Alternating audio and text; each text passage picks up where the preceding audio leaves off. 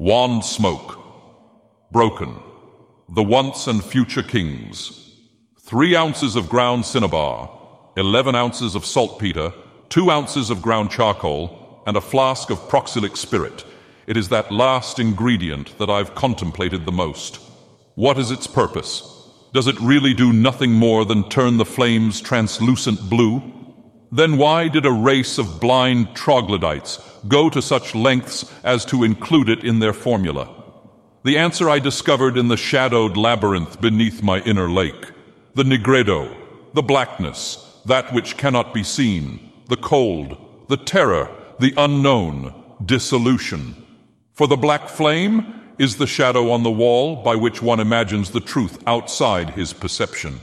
It is the symbol of our ignorance and the conduit through which the spirits whisper their secrets. When transmuted inside the proper vessel, it is the alkahest, the first and final steps in the creation of the lapis.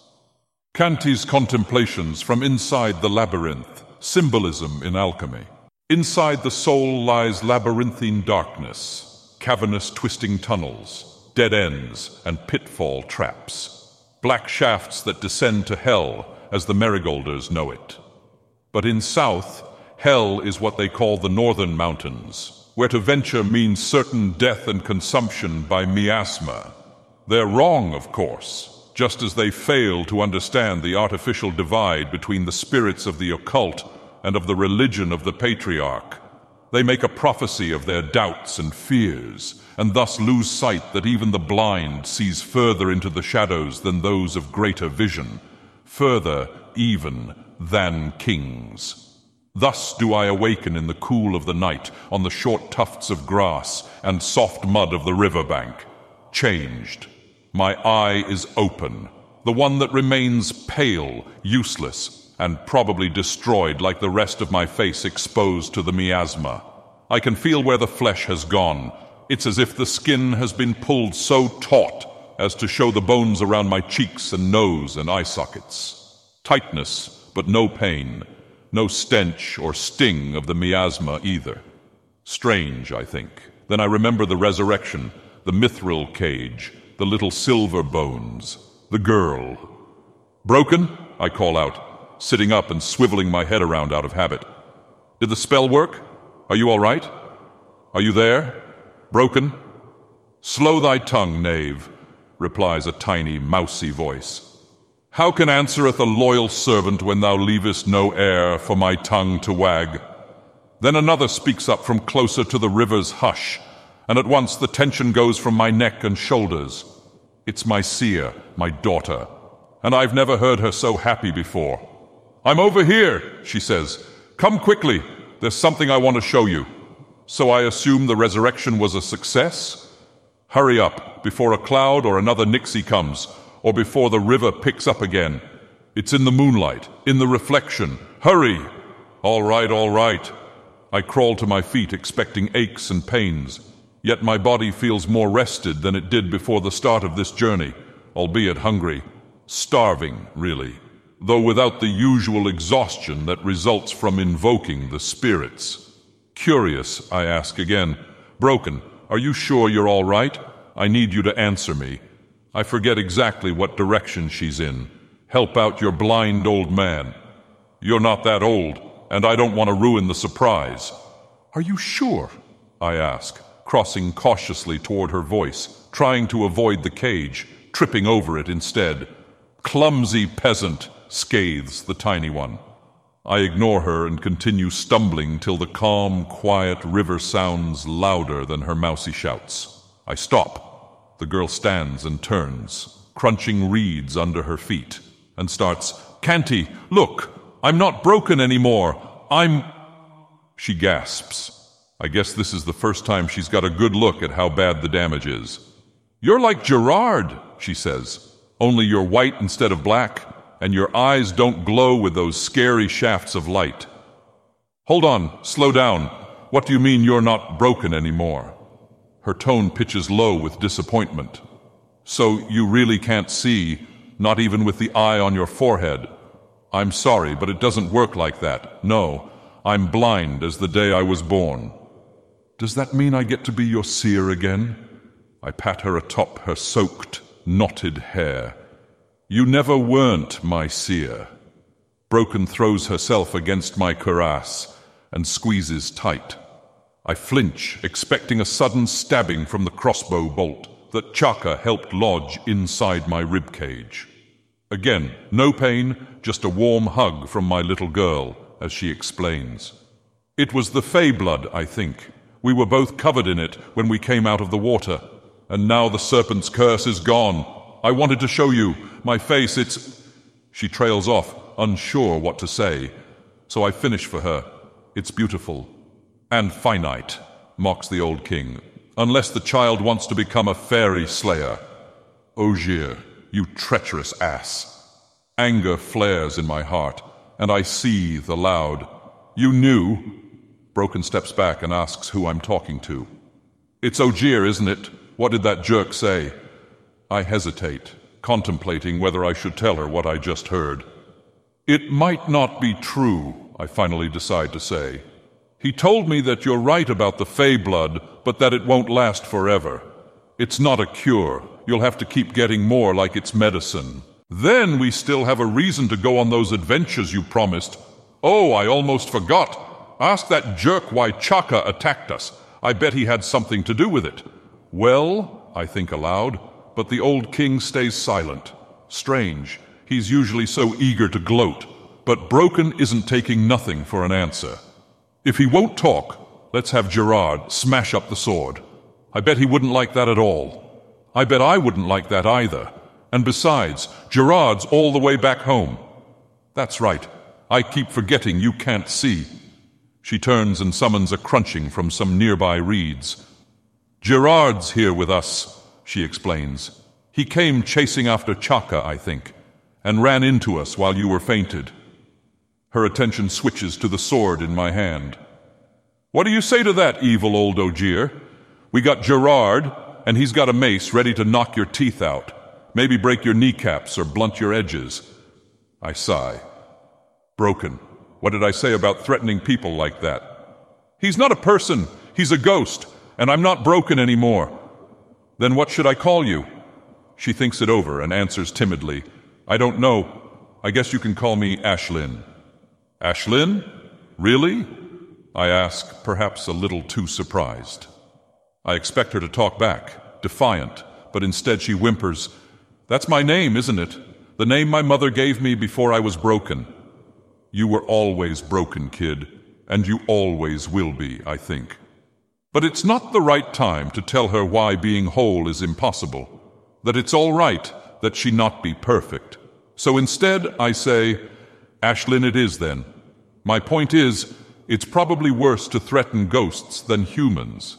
Remember what happened to Uncle Nostius? Those were trolls, though, and we don't know what even happened to him. Exactly. It's dangerous making such hasty threats. You don't know what curses might befall you. Curses? But he probably got shot up by crossbow bolts. Anyway, I've got to give the sword to Edwin as payment for my debt. That sets the girl aghast. Wait, does that mean we aren't going back for the others? But they're still up there somewhere, and there's treasure, and we have Gerard now, and they have Chaka and the miasma and an army according to Dermot. We're going to need Grant's help, and the whole SS, and the mystics, as well as anyone else we can conscript. Broken goes quiet, so I soften as I continue. I'm sorry, but it's all we can do. All our supplies are ruined, and I don't know how long the fairy will last inside that cage without transmogrifying. Long enough if thou releasest me from mine iron prison, the fluttering sylph cries. We walk from the river's edge over to the cage, a few easy steps with my seer's guidance. As we approach, I notice for the first time the constant pressure of air pushing outward from inside the mithril wire. It's a warm wind, almost like breath, fluctuating with the thrum of the fairy's wings. So that's how this works. We're protected from the miasma by the Fae's hovering safe away from the mithril wire walls. So long as she never rests, we can breathe easy. But there's no telling how long before she tires, or worse. The last thing we need is a hot-blooded gremlin coming for our throats while poison curtains close in from every direction. So, I give the order. No one here is to lend an ear to the sylph, nor her tricks, lies, or false bargains. No matter how much she begs, no matter what she promises, we do not trust the Fae. That night, we don again our battle-scarred headdresses and begin the long, blind march for Township South. Gerard leads the way, carrying the cage underarm, tapping its metal bars with the head of his mace in time with the rhythm of his tireless legs. Broken and I do our best to keep pace. It's hard at first. Our legs burn, and with every growl of our empty stomachs, our heads hurt worse than after a night at the wine tap. Yet, as we press on through the impenetrable darkness, our journey becomes one of levity. The air in our lungs ceases to sting and begins healing instead. Every swing of our limbs pumps them with rejuvenating blood. Our own, or the Nixies, or some infusion of sylvan wind. No one knows except the great spirits and mayhap King Ogier, though none of them are talking. But we are. The girl and I can't stop musing about what wonderful food we're going to gorge ourselves on once we're back at the vault. Sausage and gravy over fried dough and eggs, bacon baked with apple slices and cinnamon, and 2 big cups of turmeric tea. Not that we'll be able to afford it, especially after resolving my debt with Van Edwin. Then there's paying guild rates to patch holes in our clothes and armor. And after that, we'll still need to replace our packs, brass caps, wand powder, water skins, and medicine, depending how long the healing properties of fairy blood lasts. And miasma filters too, Broken insists, wanting to go Fae hunting as soon as possible. I understand. She'd rather not go back to bandages if we can help it. So I promise her that I'll do what's in my power to ensure her curse doesn't return a second more than is necessary. Of course, how I'm going to do that while blind and stripped of the eyes and Ogier's wisdom, I have no idea. But it's a future worth toiling toward, a fate worth chasing after. What do you think, you evil bastard? I ask the old king between speaking with Broken. No answer, just a vague premonition of fear in the future, and of hope submerged deep inside the eye of Black Lake. Wait, thoughts emerge of their own design. You're trying to find yourself. Is that right? I ask, because this is the first time it's occurred to me that the ancient, great, and powerful spirit, the old King Ogier, has not yet himself explored the depths toward which he has already guided me. I realize that though his eyes have stayed open over the span of centuries, they stare more blindly even than those of the clan of the Antler. Without insight, until now, I forewarn the old king, you won't like what you find there, amidst the bedlam where fear is lord. You must be willing to accept your station, to relinquish that which has thus far sustained you, but which no longer does. Can you give up your heart and soul of lead, or do you believe yourself already golden? We'll have to see when the time comes. Until then, hours pass over the rolling hills like breath in conversation. Broken and I get to talking again, and this time the sylph decides to join us. "Mercy!" she begs for the giant slayer to stop his constant tapping of mace and cage. We refuse. With no light to guide our way, Gerard's rhythmic rapping is our only means of navigation through the black of night. As I am your sole means of breathing amidst this human filth, so lest ye wish to become mist, and I an abomination, command thy thrall to ceaseth his uninspired beating, and to releaseth me free into mine heirs. Not a chance, I say. Even if we were trapped atop the hell gates, we'd risk you transmogrifying before trusting you wouldn't stab us in the back. I pause and allow what I've said to sink in, then suggest my alternative. The only way I'd free you of that cage is under contract as— "Never!" she hisses before I can finish, and she means it. I know because she goes quiet after that, as do I, though Broken tries a few more times to persuade her to become our friend. No luck, no success, just the four of us, marching blind in silence to the rhythm of mithril wire and macehead, to our feet falling on dead, spiky grass growing softer as we walk southward along the grieving river deep, loud now and violent, contested only by the fairy winds, tearing leaves from the trees all around us. We must be entering the forest. I feel the miasmatic residue like molasses under my boots, smell the caustic mist stinging my sinuses. And the deeper we tread, the denser the miasma gets, the more it weighs down our phase-weary wings, the more our ward shrinks, the more shallowly we breathe as the humidity rises, and with it the heat and airborne acidity. And we're only a few minutes' march under the canopy, a few hours from town, so close yet simultaneously an impossible distance if this poison mist closes in on us. Gerard, hold up! I order the revenant to hand over the cage for another interrogation, but the sylph strikes first. Save thy breath, burnt one, she says, her tiny voice smaller, her speech slurred and slowing. A better fate for us to perish than to become a slave to ye shadowed souls. Where have I heard that before?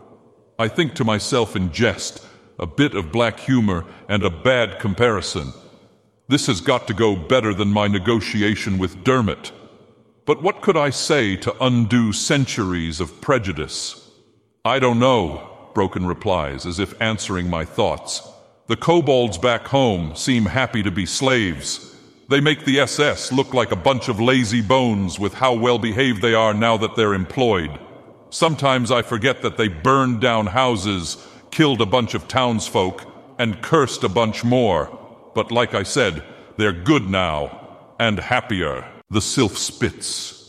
Compare me not to those house-fey race traitors, king's kith and shadow kin. May their backs bow under iron chains. A woe upon them. A woe... She starts, but a coughing fit interrupts her curse. It gives me time to think.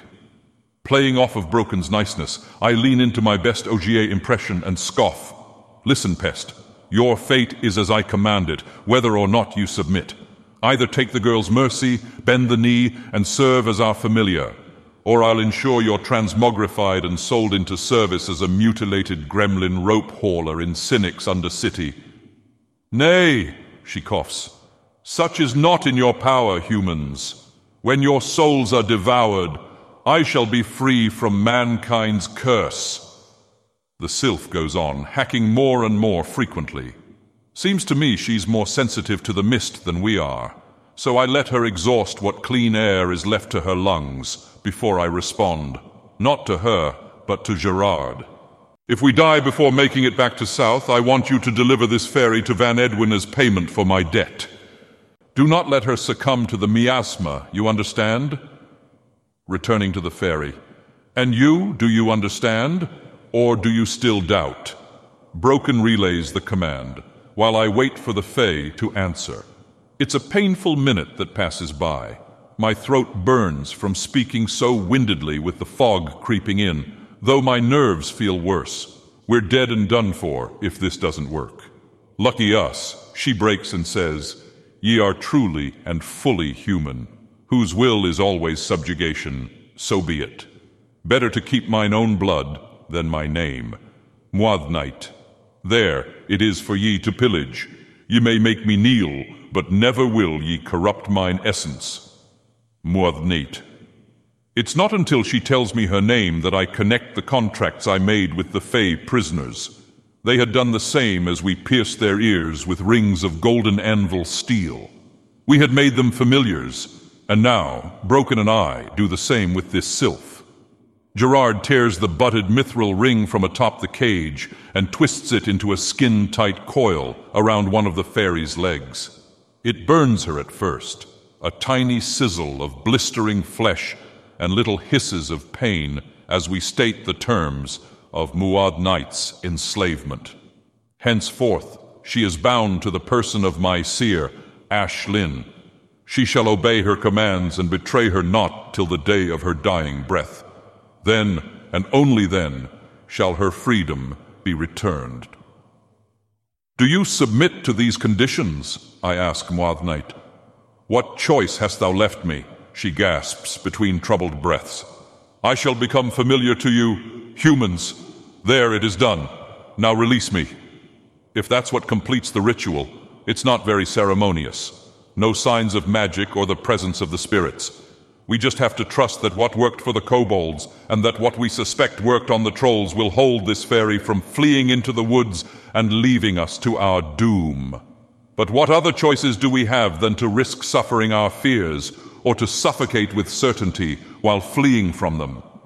We open the cage, and at once storm gales surge from the open hatch and from between the wire bars. They catch us off guard, would knock us over if not for the residue adhering our boots to the forest floor. But we manage to keep our feet, albeit deafened by the howling squall like the call of 1,000 owls. I'm not sure which is louder, the gale itself, or its stripping of leaves, or the wind snapping branches, or the crash as those broken boughs tumble into the weeds. Then it's over in an instant. The breeze calms, till the only sound is the hum of wings as familiar Muadh Night hovers above her cage, rejuvenated by such a small expansion of freedom. It's like some creatures really are born to be slaves, I think, for a moment, then dismiss it. That's the old king's opinions creeping into my own. Then what is it, I think? I'm not sure I'd side with the likes of Lohan, as noble as that madman seems. I mean, he's probably right about the evils of gremlin slavery, especially in places like Cynic's Undercity. Their mutilated bodies are still awful to contemplate, but is it the same as at the blast furnace in Glassborough? Is making the Fae into familiars any different just because they retain their sylvan forms?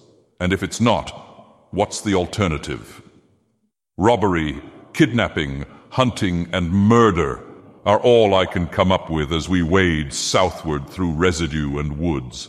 So I ask Broken what she thinks about it. She hums and answers, "I think sometimes fairies are like hobs, and sometimes hobs are like people, and sometimes people are like monsters, or mushrooms, or mushroom monsters. I don't know. I don't know what I'm saying." "No, thou knowest not of what thou speaks," squeaks Muadh Night. I admit, I don't know how her response relates to Fae slavery, but I'll be struck and damned by the wise patriarch's lightning before I let that little pest discourage my seer. Instead, I reach about till I find Broken's hand and give it a squeeze, pretending that it's the fairy. I reply, "Don't listen to her. Keep going, please. I want to hear what you have to say." She stammers, "It's hard because it's like everybody's the same. I mean, they're all bad, I guess, except for the good ones. But then, a lot of the time, they were bad too, in the beginning." "Like who?" I ask, and she lists Edgar, Grant, Chaka, and the kobolds, and maybe even Ogier, though she's still not sure on that one. Curious, and still not certain where her mind is going, I press further. "So what happened that made them good?" Humming between, she starts and stops. Several thoughts mid-explanation before finally deciding upon us, she says trepidly, then with greater confidence. "We did. We were what it was that made them good." It warms my heart, though maybe that's the shafts of light we cross under growing broader by the step as the forest canopy thins. Whatever it is, I think that I'm finally starting to understand, as she is, as she says. It's better than before. Everyone is happier, except maybe for Grant. But that's his fault, because he's just mad he didn't get to turn the cursed into an alchemical weapon. Oh, and Dermot too, but he was almost as stubborn as was Mr. Bilar. If they were alive, I bet they'd be just as happy as the rest of the prisoners. Muadh Night interjects, adder venomous. "I knew it. Ye humankind are naught but wellsprings of tyranny and corruption. Woe is me that I am bound to thy blackened soul, to that gloomy ring more oppressive even than mine abhorrent shackle. And happy dare sayest thou. How content could be my kin and kith, draped now in chains, when freely they reigned before the coming of the Shadowed King and his human miasma. About that, I ask. Ogier mentioned something about sylphs gulling children off cliffs. Lies is the response I expect from the Fae. Yet what I get is something far more telling. She raves, "Tell me, Burnt One, for we fair folk cannot comprehend how it is ye humans blame us, when and whence it has been ye who stand the eternal transgressors. By what right complain ye that a few kindled souls perished by fair hands, when your own are coated with blood red and silver? All guilt lies with you, as doth evil and hate. With you, not us. We act only what is in our nature, yet ye have none of your own, so ye cast your hungry shadows of oppression. Even when from you we fled the motherland to this island refuge, ye followed us. Ye cursed our ways, cursed our making the kindled ones forever bright. Verily, the thought that we might find kith to absolve our loneliness and grief offended you who desire only darkness, death, and the torturous toil of the poorest and freest for the rule of the few. Shoot me, I think, after at least an hour's march, listening to the tiny, wingy, girly version of Dermot's resentment. I didn't expect of all things that the fairy herself would be the one to convince us that what we're doing is correct. It just goes to show how little I know, how dependent I am on others' wisdom and senses. I don't even notice as we leave the woods until Broken comments.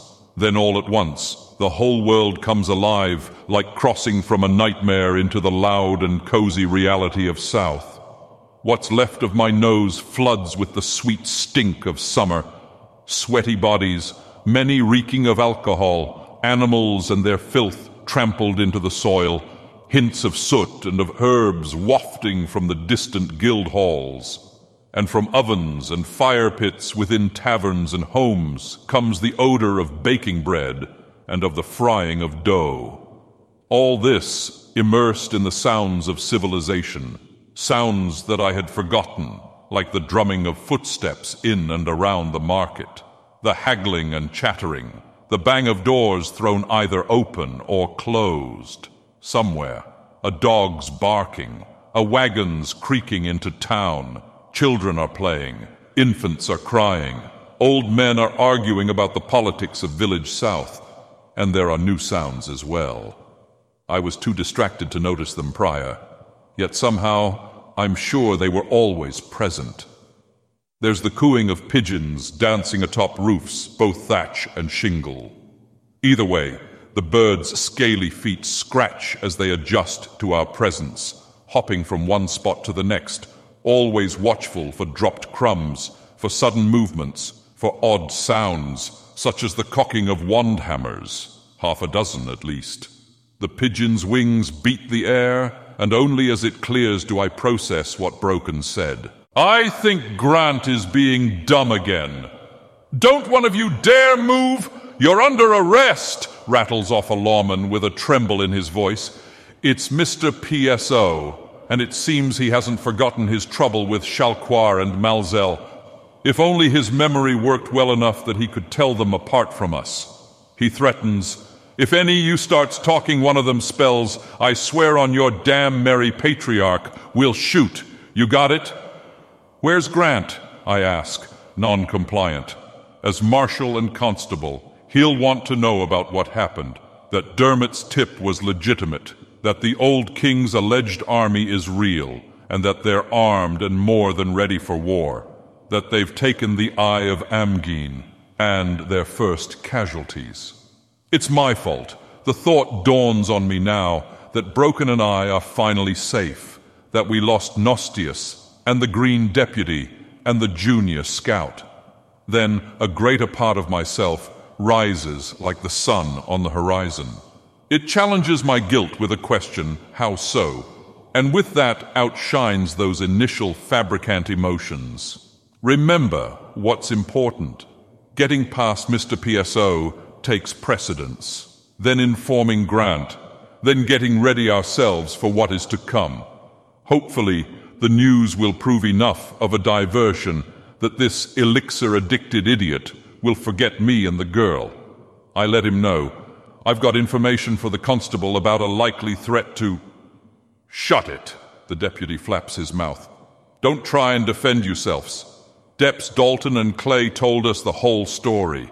You and them other loonies turned on 'em not 3 days in a setup done by you damned apothecaries so you wouldn't have to split the goods. That's 5 counts of assault on a township official and 1 charge with conspiracy with the Fae. 5 counts of those lying craven bastards, my temper flares. I swear, if this is about us not sharing our breakfast, I'm going to... Calm down, I tell myself, and ask, again, where's Grant? Constable's in his office with a fat sack of coin waiting on word of your arrest. He's giving out your fines as rewards to whatever deps catch you. 62.5 silver for each count of assault, and 5 fat gold ones for getting in bed with them fairies. What's that? 400 marigold silver? Good thing me and the boys learned how to share. But not how to count, Broken interjects. What did you... The idiot starts. The girl cuts him off. The reward, it's 392 silver and 8 copper pieces. Then she asks me, Kanti, why are adults so stupid sometimes? I smile and try to think of a pithy reply. Instantly, a realization flashes like a pile of wand powder ignited inside my mind. Literally, I imagine the gray-black granules hiding inside the locks and barrels of the deputies' staffs as if they became swaths of Bradwar's flame. What a fool I am for not seeing it sooner. I answer, sometimes, no, most of the time, as people get older, they become more blind to things they don't want to see, like themselves, like their weaknesses. Shut it! The deputy shouts. You ain't tricking me with that rubbish. We got Koroba, Korola, Kabora. We got word from that old-timer that you was fighting over loot. So you just drop your weapons and tell your monsters to go back into the woods where they came from. Or else what? I ask. Not really a question. Inquiry I save for within myself. Are you sure you can do this even without the eye? Even if OGA doesn't help, with just a single word? Mr. PSO's voice trembles. Or else we'll shoot you to pieces. Try it, speaks aloud the spirit of my greater self, and the deputy sputters, what did you... Uroboros, I'm about to say when Grant's command cleaves through the tension. He calls for his men to put up their wands. I'll take it from here. The rest of you, on board a patrol, now. You're leaving us vulnerable. Don't forget that we have enemies to the south. Then to us, I just received my 2nd public complaint about strange noises in the forest, and came as soon as policy would allow. We were uncertain that anyone aside from Senior Guild Scout Flint survived the ambush, but it appears that the citizen casualty rate was closer to half than a mass slaughter. Thanks for your concern, I reply without hiding the sarcasm. I'd roll my eyes as well if I had any left. But I don't, so I jest instead. I was just about to come looking for you to tell you what we're up against, but I'm not sure. Broken and I constitute enough witnesses for the constabulary to consider the threat credible. Does Gerard count? Oh, and before you charge us with conspiracy, the little one is our new prisoner. Prisoner? What crime committed have I for thou to condemn me so? Grant pauses a moment, probably to assess whether my decision is lawful. And in the meantime, Mr. PSO works up the courage to question his superior. Constable, he starts. But about the reward. You promised a bounty for the traitors' heads. You even signed a paper. An ordinance, Grant corrects him. Which, if you took the time to read it, stated clearly that I reserved the power as constable to rescind the criminal accusations and monetary reward upon receiving further evidence or witness testimony, which I have, and I've decided to rescind them. His tone hardens. Now, you have your orders. I want you out of my sight and patrolling the border. Just because you're injured doesn't mean you're free from duty. Mr. Pissot gasps and sputters. But boss, you know I can't read. And what about justice for my broken hands? And we stayed out here for days waiting for these loonies to show up. It's not fair to me and the boys. The next sound I hear is the swipe of steel clearing leather, then the click of Grant's 6-shot wheel wand. I'm not asking, he says deadpan. That is an order. Obey immediately, or you're all arrested for treason, martial defiance of a superior officer, and dereliction of duty, misuse of township property, armed coercion, and littering. At once, grumbling scuffs the wind as hobnails scape the earth. The deputies scatter like a band of orphans disappointed to discover that there won't be a second serving of porridge today, that to ask for one will get them naught but wrapped about the knuckles with a cane. I savor the victory. It's good their wands remain operational if we're going to war with what is to come. Broken, though, isn't so patient. She blurts out, "Can I send the SS after them? Those jerks should be mining salt in the vault." "Negative," Grant responds. "We need men ready in case there's an attack." His eyes divert from the girl to the Fae, then back to me as he says, "I approve of your decision, Warden. You'll receive no harassment from the constabulary so long as the ferry stays under lock and key. Seest thou?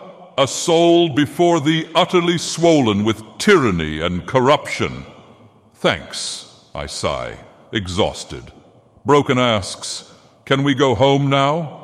"Not yet, citizens. You're both legally obligated to give me your reports. From what Senior Flint alleged, we've got testimony of multiple incursions. I presume this prisoner is one of the enemy combatants?" Grant questions us the whole walk to his office, then again once we're inside. With quill and paper, he scratches our answers. Apparently, there's going to be a trial, and he wants a clear-cut account of what occurred out in the wild. So it makes sense that he seems almost disappointed when I tell him that, other than the trolls and the Nixie attack, we didn't actually see who was responsible. Only that Junior Barney was shot by accident, and that the 2 returning deputies had fled in dereliction of duty. Our story corroborates with the Guild Scout's testimony, which makes evidence enough that both deserters will be hanged if found guilty by 2 of 3 town councilors. Senior Flint, too, will face the same fate, charged for the negligent death of his companion. "That's not fair!" Broken and Muad Knight claim that the constable is being unnecessarily cruel, that what happened was an accident. And the girl even tries to say it was really her fault for shooting at that Nixie without telling anyone first.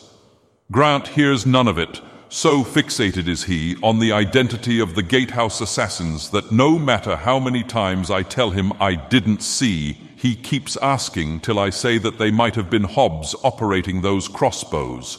I warn him about the army of gnolls that Dermot foretold, which, if real, could march down from the mountain and on to south at any moment, maybe even tonight if the old king's husk considers our expedition a provocation. Or an excuse, I think, is entirely more likely, but Grant refuses to believe either is possible. The old king's soul is inside his sword, and you have the sword right there. It's most probably a band of rogue ghouls. I'll put in an order for civil service rod models and have all the deputies load them with silver shot. In the meantime, we'll have to make do with rock salt. You said it was effective against the Fae? The Fae aren't what you should be worried about. What does the old king say? Grant asks, short and quick as a frightened dog snaps. Nothing, I think, and Ogier declines to comment or question or so much as scoff at me or the situation. It's unlike him, but maybe he's sequestered himself inside the mithril blade. After all, what's it worth haunting me without my access to the eye? And why bother when a new prospect lies in his near future, a new owner, a new host, a new means to be reunited with his former state of strength? Is that what you think?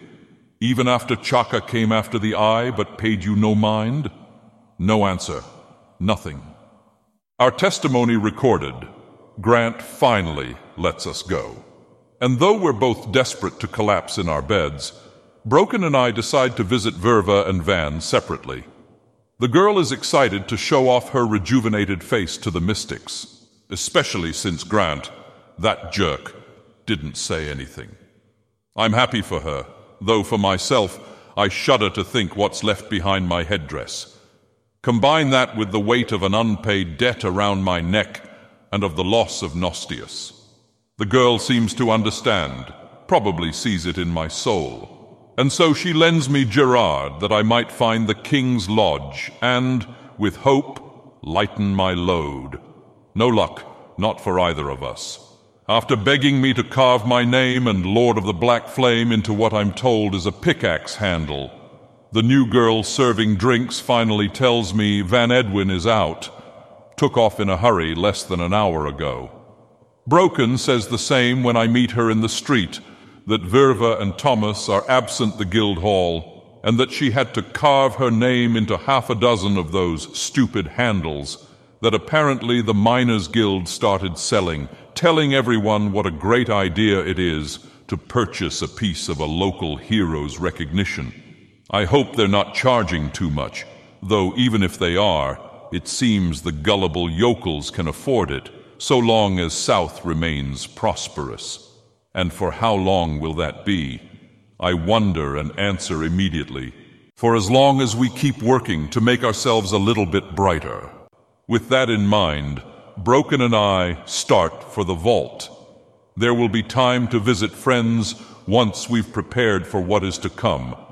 I never considered that our friends would visit us. Welcome back! Their joined voices rush to meet us as soon as we're through the black glass doors. It's Verva and Vaughn and Thomas and everyone. Edgar and all the kobolds, the squeaky mystic doorman that Broken doesn't like, that apothecary novice who makes us tea a lot, even that old man from the Golden Anvil who sold us our armor, and a bunch of others whose voices I don't recognize. Congratulations, they say, swarming us with warm hugs and handshakes despite the filthy condition of our clothes. It's as if they don't notice the lingering odor of sweat and miasma, nor the crossbow holes, nor the gruesome stains that must color each of us in splotches of crimson and all over black blue. Maybe it's the sweet cinnamon aroma of fresh loaves of date bread, courtesy of Thomas, that keeps their noses occupied. And perhaps the same can be said of their eyes stuck to Muad'Nite, or to Broken, smooth, reconstituted skin. Or maybe, I think, simultaneously trepidatious and emboldened. Maybe they really are just happy that we're alive. It's a short celebration. We eat our dessert and drink tea and tell everyone what happened on the peak at the old King's Keep gatehouse. In response, the party offers gasps and platitudes and a few words of admiration. Then it's back to business as usual. The guests depart, all but Verva and Van Edwin, and Edgar hangs around for the discussion as well. How long do you think we have to prepare? She asks. I tell her, I don't know, though I think I've got a plan. But before we talk about that, I speak to Van. There's a debt I'd like to pay. I hand over the mithril cage and King Ogier's blade. Sorry if it's not in perfect condition. Will these be enough to keep Vanguard acquisitions afloat?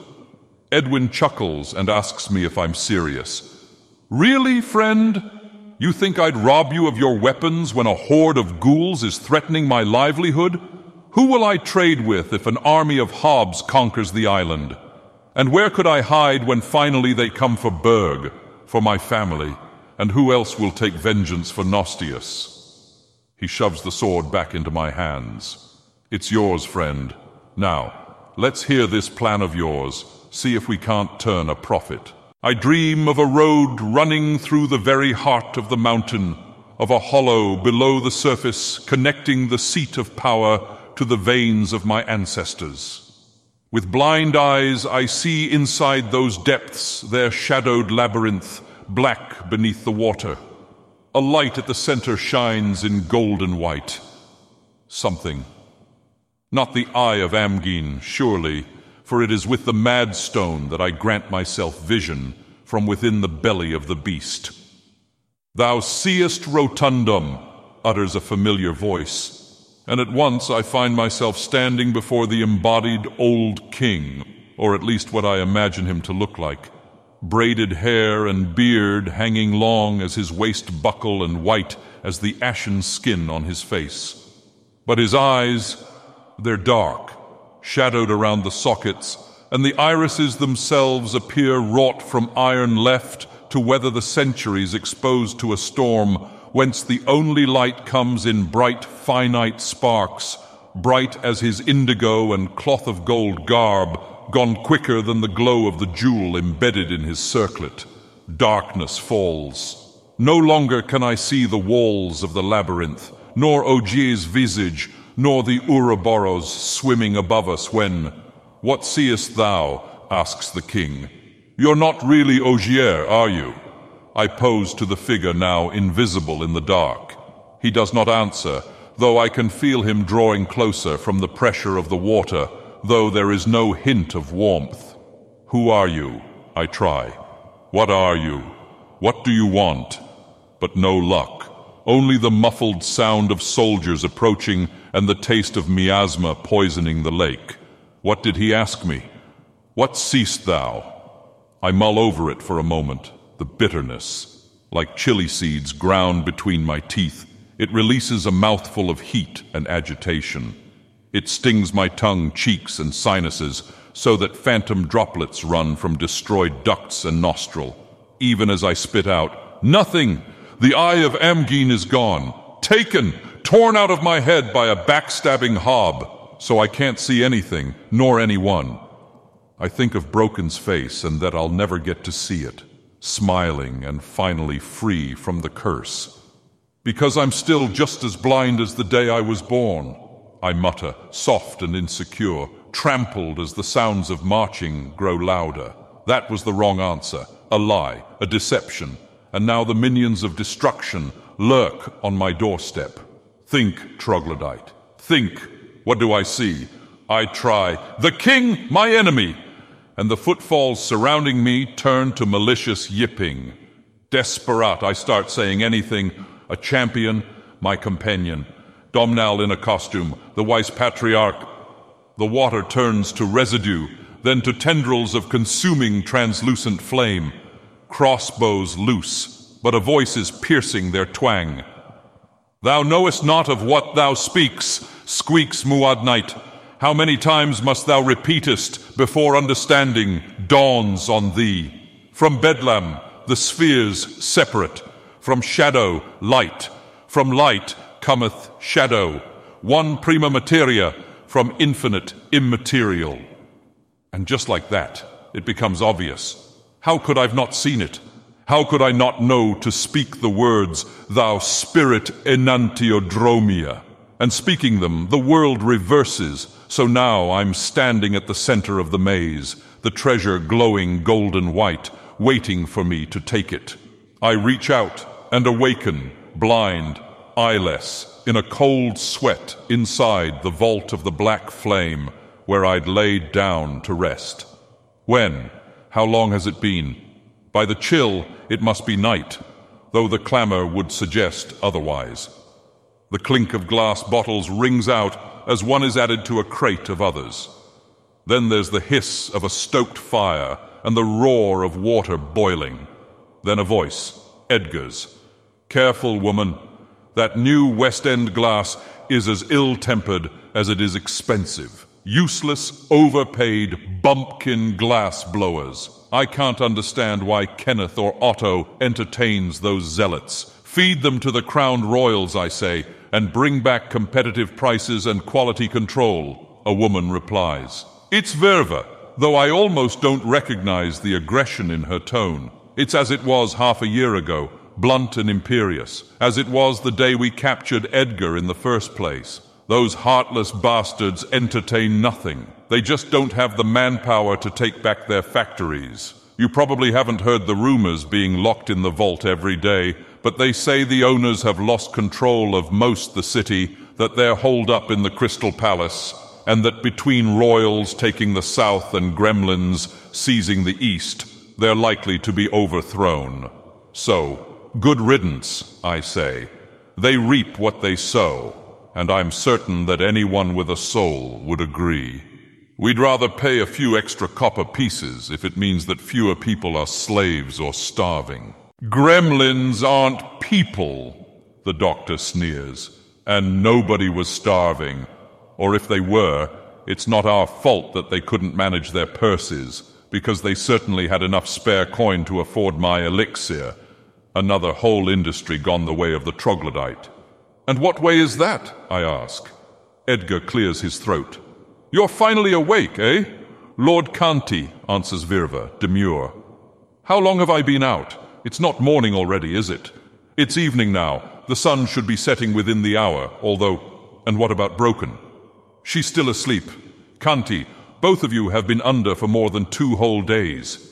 Even after hearing what happened and seeing your injuries firsthand, I can't imagine the suffering you must have experienced, but I'm happy to see that you're awake and healthy. She approaches in quick, short steps, sandals soft on the hard wood. Then suddenly, I'm swathed in cloth folds as the broad sleeves of her robe wrap around me. It lasts a few moments. Virva clings to me like a child to a father, or like a wife to a husband, just before he goes off to war. It's in her embrace I notice that I'm not wearing my headdress, nor my armor, just a shift, though I swear I left them on so that no one would see the scars. I hope you don't mind, she says, reading my body language as we separate. But I took it upon myself to clean you too and your clothes while you slept. I grimace, embarrassed, yet I thank her nonetheless and ask, was Grant willing to commission the funds for our golden anvil repairs? Edgar's peg leg clatters a few steps across the cave. Here you are, you damned spoiled trog, he says, tossing a couple bundles nearby my feet. They land with a muffled clank of plates and rivets, as if in answer to my question. And we've readied that other rubbish. Satchels are in a wheelbarrow by the door, next to a new pickaxe like you asked. And we've got 9 crown elixir bombs. You're welcome, but there's no need to thank me, really. Then I won't, I think, and order the doctor. Good. Now there's one last thing I need you to do, and you'll need to hurry because there isn't much time. Take Gerard and go into town. Have him carry you if you have to, but whatever you do, don't let the sun set before you make it to the Mystics Guild Hall. I need you to talk to Thomas and see if he has any of that cinnamon date bread made. I'm starving. Edgar grumbles at first, but it's not long before he gives in once Gerard emerges from the deeper tunnels. Then, after convincing the Revenant that this is an indirect order from Broken, they're both off into the woods, the doctor riding on Gerard's skeletal shoulders. You could have just asked for a moment alone if you are embarrassed, says Virva, once the other 2 are gone. I could have, but I wasn't lying. I won't be able to transmute on an empty stomach, and without the eye, I don't want to take any unnecessary risks. About that, she asks, but I already know what she's about to say and preempt her request. No, you're not coming with. This isn't like Glassborough. We don't have a decoy or surprise or special weapons this time. But don't worry, Broken isn't coming either. I can't put her in that kind of danger again. Not after... Kanti! Virva interjects. I pause, listening to the subtle sounds as she retrieves something from underneath her robe. Whatever it is, she presses it into my hand, a glass amulet, warm from where it lay adjacent to her breast, hanging from a simple cord. I want you to take this. It's yours, after all, the Eye of Kanti, Lord of Fear and of the Black Flame. I wrap the cord around my neck and tuck the amulet inside my shift. I can't believe you still have this. Granted, I've never understood what you saw in me in the first place. It seems such aspects remain invisible to ourselves until someone else sees them in us, as you and Broken have done for me, as she and I do for you now. Virva reaches down and unfurls the converted brigandine from the newly patched yellow linens. By the time Gerard and Edgar return armed with sour loaves, Thomas was sold out of the good stuff. I'm dressed and armored, Ogier's sword on my belt, and that new pickaxe at rest on my shoulder. No pack this time. It would just get in the way, though that leaves me with what room is left to my pockets. Just enough for a single satchel and a bottle of profaned flame. I have Gerard carry the rest, while I guide the wheelbarrow through the twisting, winding veins of the old home of the clan of the Antler, all the while gnawing on my loaf. It's not bad, I suppose. I guess my tastes have changed, though it'd be better if it were toasted with some miasmatic residue, preserves, and cheese. "And you let him go?" are the first words out of my mouth as soon as Verva lets me in on her and Kanti's conversation. I stand and rub the sleep from my eyes, adding, "Without me? And what about Gerard? And Muad Knight? How long has it been since he left? And without sharing breakfast, can't that flippity-floppity trog stick to anything?" "Broken!" Verva gasps, and Dr. Edgar laughs in the background, lights a coal gas burner, and fills the vault with the odor of toasting sourdough. I wonder if we have some preserves and focus. I pull myself back from the distraction despite the ogre-sized hunger growling inside my stomach so loudly that I feel like I have to shout for them to hear. I'm not broken anymore, remember? Or has the fairy blood already worn off? I touch my face to make sure that the skin is still smooth and supple, sensitive, absent splits, cracks, blisters, and scabs. Finding myself safe, I sigh and say, I want to be called Ashlyn from now on. Verva kneels in front of me, smiling, so that I, standing, am almost taller than her. Up close, the shadows under her eyes seem more like bruises, and the wrinkles from her smile more like the serpent's curse. She's tired, exhausted from working for days, preparing profaned flame, her palms dry and scratchy as she presses them to my cheeks and says, I'm sorry. I'll remember to call you by your name from now on, but for the same reason, you shouldn't call Lord Canty a trog. But we had a plan. We were supposed to wait for the miasma to spread, then strike back with a surprise counterattack. I step back from Verva to demonstrate the strength of our tactics, with a mock 1-2 punch followed by cut off the head from the tail with a wall of black and profane flame, and pit Gerard against the grumpy old king himself. That was the strategy we agreed on. What changed? I wonder, turning away from the homey elements of the vault antechamber, the polished wooden floor and furnishings, hanging oil lamps, shelves, chemistry tools, and work tables. I gazed toward the smooth stone and cavernous darkness, and deeper, past where the kobolds toil under the watchful sockets of my loyal SS. I look into the depths, the winding veins once ossified, yet once again flowing with the red-hot blood of the mountain. He must have seen something in his sleep for him to leave with Gerard and Muad'Nait without saying anything. Taketh Muad'Nait, art thou always so blind as thee art loud come the morn? Yawns the sylph, stirring from her perch on my shoulder.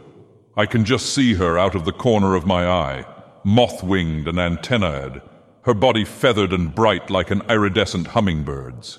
She yawns long, stretching her colorful wings and limbs. Or art thou truly as vulnerable to deception as I recall said of human girls? I am familiar to thee, not to that burnt one. Taketh me, he cannot. Boys are dumber, I say, tempted to flick the tiny fay from my person, though that would probably break her thin silver bones. So I let her babble on while I stuff my face with the toasted sourdough. Edgar, this tastes kind of funny. I don't think you should cook food with your chemistry tools anymore. Muad'Nait squeaks, offended. Art thou even listening, or dost thou carest not if thy kith all perish under the shadowed king's mist? The miasma, it's spreading. Art thou deaf as well as dumb and blind? Nay, not thou, but ye, for such is the nature of humankind, to fool themselves with stupid rhetoric. And ye have the gall to blame us fair folk, when it is your own fault that you are so easily gulled, so prone to corruption, too dark to ascend, too heavy to fly. You're wrong about us. I want to tell her that she doesn't have the eyes to see that her notions of humanity are really upside down, but I don't have time to argue that now. If this part of the plan hasn't changed, our signaler should be on his way. So I ask Verva to help me don the armor that Canty ordered repaired while we slept. He had them sharpen the dragon lance as well, just like he said. I'll need it. A death wand loaded with lead would prove useless. And we still don't know if salt affects the hobs. I ready mine anyway, load it appropriately, affix the bayonet, and line my pockets with satchels of black flame. Verva does the same, while Edgar fetches a couple members of the SS to fight alongside us, armed with their rusty steel partisans. More useless weapons. Maybe they can hold a hob down, like Grant did the Marigold Ogre, I tell myself. But I can't shake the feeling that we aren't prepared. If only Uncle Gnostius were here. He could transmute some of this stuff into silver. Footfalls sound from without the black glass doors. Heavy steps and clumsy, as if the runner's boots are too big and his motion out of sorts with the intentions of his body. It can't be, I think, holding myself back from calling out the alchemist's name. Then the squeaky voice carries through the glass, and I'm glad I didn't embarrass myself in front of Edgar and Muad. They'd never let me live it down, mistaking Kayleen for someone whose appearance is impossible.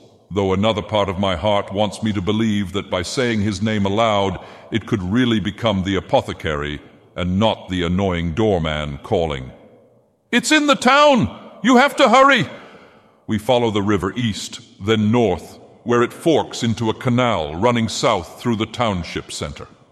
Our original hope was to hold the battle where housing is sparsest north of the jailhouse. But according to Kayleen, we're to join with Grant at the fallback point. That's the market square, which means the miasma's already consumed a few houses. We see them as we enter town, doors flung open and left ajar, abandoned.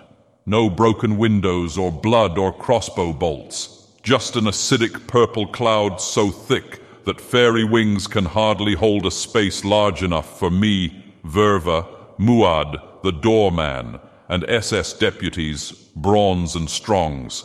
We left Pegleg Edgar behind because he's a coward, so it's just the 6 of us plus Grant and his new constabulary, wherever they are. Kayleen shouts out to them as we pass from under the blanket gas and into the pallor of an immense full moon. "By the old king's grace," his voice carries over merchant stalls and wagons. It echoes off shop fronts, once his own, then someone else's. "Law and order," the second voice replies, followed by the squeal of 20 travel lanterns' shutters pried open, yawning blindingly bright into our eyes, adjusted for the dark. It stops us in our tracks. That's probably the point. And if it is, the constabulary is certainly well practiced. Grant doesn't miss a beat, giving his commands. "What are you doing? Don't just stand there. Get behind the line. The rest of you. Lanterns closed. Where's Canty?" he asks among a flurry of questions. Verva explains the situation as quickly as she can, to the constable's chagrin. He mutters, confused, "But that wasn't part of our plan, though it's impossible to tell just how badly he's taking the news. His face is cloaked in shadow that my eyes can't quite penetrate, other than to see the whites of his eyes assessing the various states of his men. Most are leaned over stalls, while others lay prone beneath wagon wheels, and others still kneel behind stockpiles of goods. But no matter their position, every wand and every lantern shutter is trained on the same miasma-filled street. A single word, and anything northward of the market will be shot to shreds in an instant, if the enemy were human. Hopefully, Grant was smart enough to load their weapons with salt. If that'll even work against the hobs. I fear that it won't. I'm afraid that we'll never even see the enemy coming, that the miasma will flood the whole town, and that everybody who doesn't get killed in a rain of quarrels will be dissolved by the fog. I'm afraid for us, for Roslyn and her mother, for Van and all the shopkeepers, for the mystics and the coal miners and the novices at the Apothecaries' Guild, even for people like Domhnall and Edgar. I imagine them choking, gasping, weeping tears of viscous miasma as they become as I was, blistered and raw, vulnerable to exposure, then dead from it, then nothing at all. The thought seizes inside my chest as a tightness, just like when that gremlin got shot. It hurts inside my heart. I don't want to be here anymore. My mind freezes, startled as a hand lands tentatively on my shoulder, where only layers of linen lay between the intended warmth of skin on skin. Slowly, my mind thaws, and the tightness lessens. The hand, it's Virva, I know without looking, reaching out to comfort me in a way she couldn't do until today, by touch, communication without words, pressure without pain that conveys love, affection, and acceptance. It's strange how suddenly calm I've become from a gesture so small, how good it makes me feel, too good to be real, too good for me to deserve it. Because I don't deserve to feel this way, because without the Fey blood I wouldn't, and I won't anymore once it wears off. I pull away from Virva. I'm sorry, does it hurt? I should have put bandages on you, but I thought, she says at once. I shake my head, smile, and interrupt. No, it doesn't hurt, it's just... Grant hisses for us to quiet down. All ears and eyes stay open toward the north. But boss, starts one of the deputies. It's Mr. PSO whispering. The fog ain't moved an inch since we got here. What if they's going round the sides for a sneak attack? Then we'd see the miasma accrue west or eastward. Wherever there are hobs, the mist is sure to follow. But what if they ain't all hobs? The wooden thwack of a wand pommel rings the deputy's skull like a broken bell. Does anyone else wish to question my command? The constable asks the rest of his men. Then after a moment of silence, no one? So I am to understand there won't be any further insubordination? Because as marshal, I can assign you to a different post if this one is proving too stringent. Really? Cracks the voice of a young man laying prone behind a wagon wheel. Grant plants a foot on the center of his back and cocks the hammer of his wheel wand, saying, Really, you can join the warden in the vault as a member of Ashlin's SS. He presses the muzzle against the back of the deputy's head. I'll handle the paperwork. All you have to do is... Bronze, Strongs. My mind projects on its own a sudden rush of animus to the skeleton souls, just like in Glassborough. Cut his hands off, it commands, and in the dark, no one will notice the rusty partisans readied overhead. In a split second, they'll fall. Their dull blades will sever skin and tendons. The impact will break bones. And finally, despite him ignoring my tips and warnings, despite that I've been the one to save him on a number of occasions, even though he'll never admit it, finally, now he'll realize that he should have listened to me all along. Burgeoning are the words like arrowroot, quicker than I can think, they chant. Cut off his hands, his feet, his manhood, make him the same as the Fey cursed he despises. But none of that happens. Instead, it's Virva who intervenes so fast that the members of the SS don't even have time to raise their weapons. She darts between the man and the boy, a shadow between shadows. Her hands become enveloped in the silhouette of Grant's death wand. Reflexively, he jerks the trigger. There's a click, then a soft thud, then nothing for a while. Just Grant and Virva, staring at one another, and the rest of us staring at them, speechless, scared, hardly breathing the air so thick with the tension between them. When this is over, Virva breaks the silence. I'm going to have a long discussion with the rest of the council about your position as marshal. She peels her hand from betwixt the constable's wheel and hammer, glares into his night-shadowed face. For it has become apparent that you are no longer fit to serve your station, like the old king himself, corrupted. Mordnight seconds that opinion, though nobody hears her. So transfixed are they, as Grant aims at Virva's heart. uttering treason, and without hesitation he fires, nothing but the metal clink of a wand hammer against an empty nub. It makes me shudder, though not as much as when he repeats the action 5 more times before realizing he's been disarmed. "Impressive!"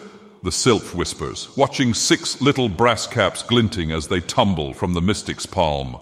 "She would have made a great kith to us fair ones. If only we yet reigned the years, she remained bright." "Shut up!" the constable curses. Mr. P.S.O. stammers. "But boss, I think—" Grant cracks him again, this time knocking him unconscious with the barrel. "I said shut up! What part of your orders don't you understand? I am marshal. I am constable. When we are at war, it is me that you obey. I am the law, and in the name of the old king I say shoot that woman for her acts of treason." No one moves, no one except the fairy fluttering and giggling into my ear. "Seest thou? I told thee of human nature, black and gullible, and so very prone to tyranny and corruption." "No," I disagree, and level my death wand at the constable's chest. Salt shot through his officer's greatcoat shouldn't kill him, I think. Mostly that's just Grant. Probably because he lost his mom when he was young and had to become his dad before he was ready. It's sad to think, but it's happy too, that Canty and me could have ended up just like him. We had a plan and everything. Tunnels we'd found that span underneath Village South, that we had dug closer to the surface, and there intended to plant satchels of black flame in waiting for the day of ultimate vengeance. We would sow together a great firestorm so that nothing would remain but the ashes of those who left us forlorn. Only we made friends first, even out of our enemies. I try to look Grant in the eyes. He's not totally bad. Canty wouldn't want me to shoot him if I didn't have to, just like what happened with Dermot, but I can't find any light in the constable's shadowed face. There is only darkness there now. His eyes are closed, and whether that means insight or blindness, I can't tell, so I lower my weapon and say to him, "I know that good and bad are hard to understand. Sometimes good people do bad things, and sometimes bad people shouldn't be shot for being bad, even if the law says they should. And it's because—" I pause, unsure what to say.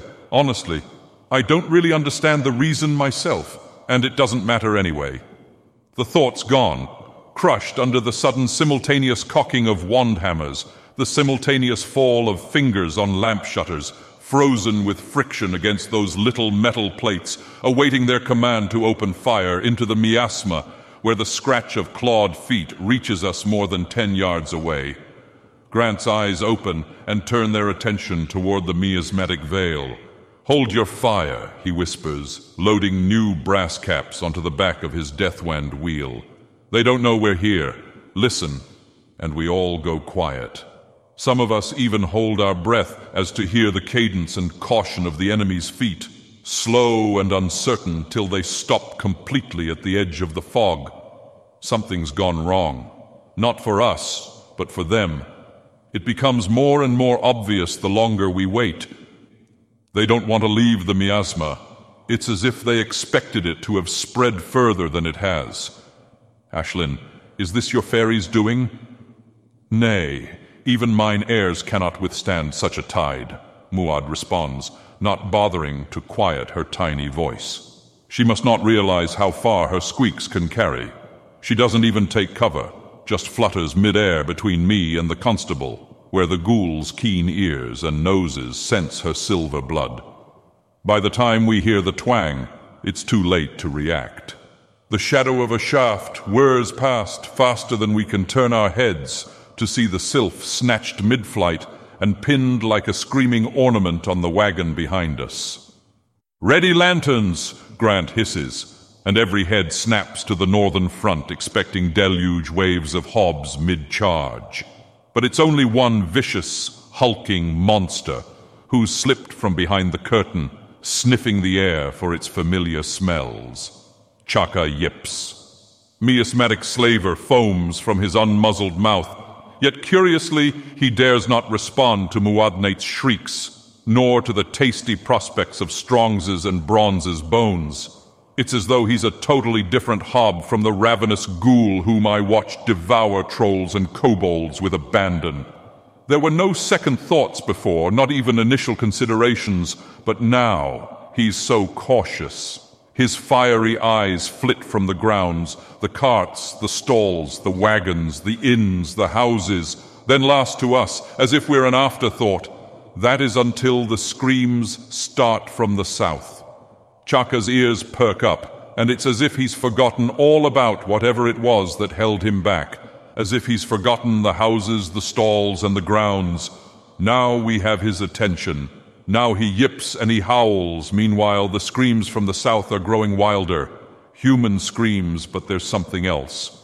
3 of you, reverse position and cover our flank. The rest, hold your fire until I give my command, orders Grant. But his men aren't having it.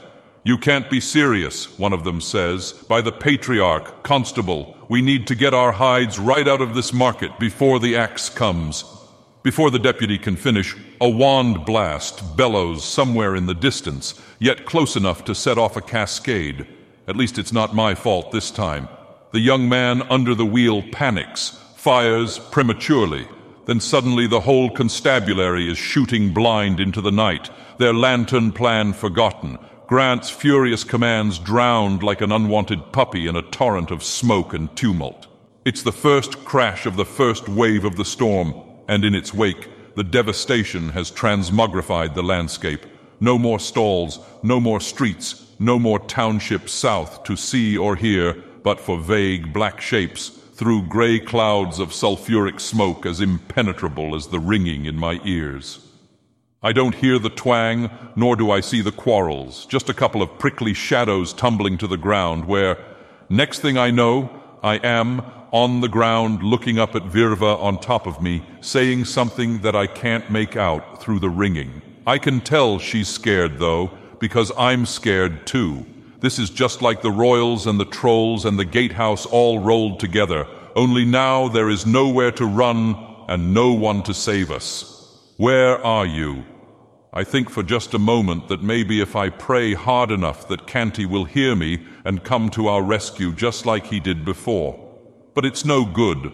No matter how intensely I think his name, it's only me and Virva. The sound of her voice begins to break through. Ashlyn, Ashlyn, can you hear me? We need to move before the miasma is on top of us. She looks up and to the northward street, then back to me. Are you ready? We'll go after the next volley.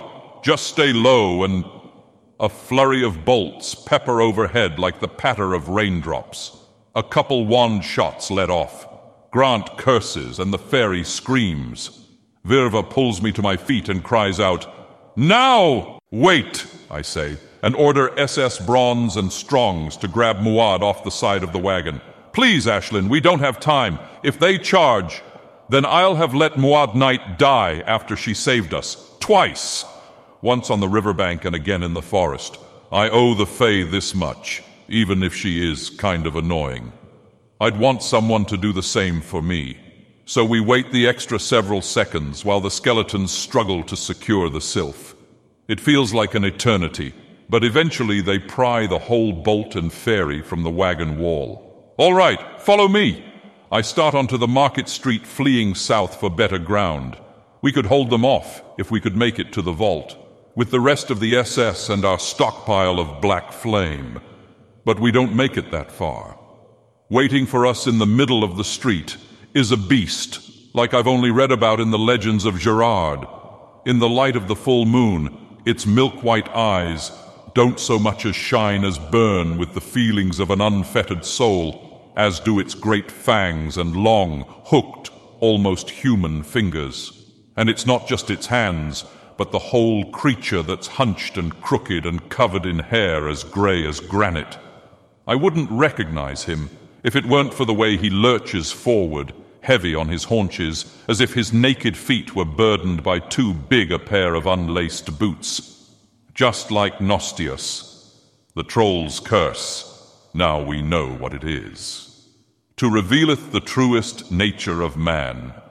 I'm sure Muad'Nait would say upon seeing our transmogrified friend if she weren't a screaming sylph kebab.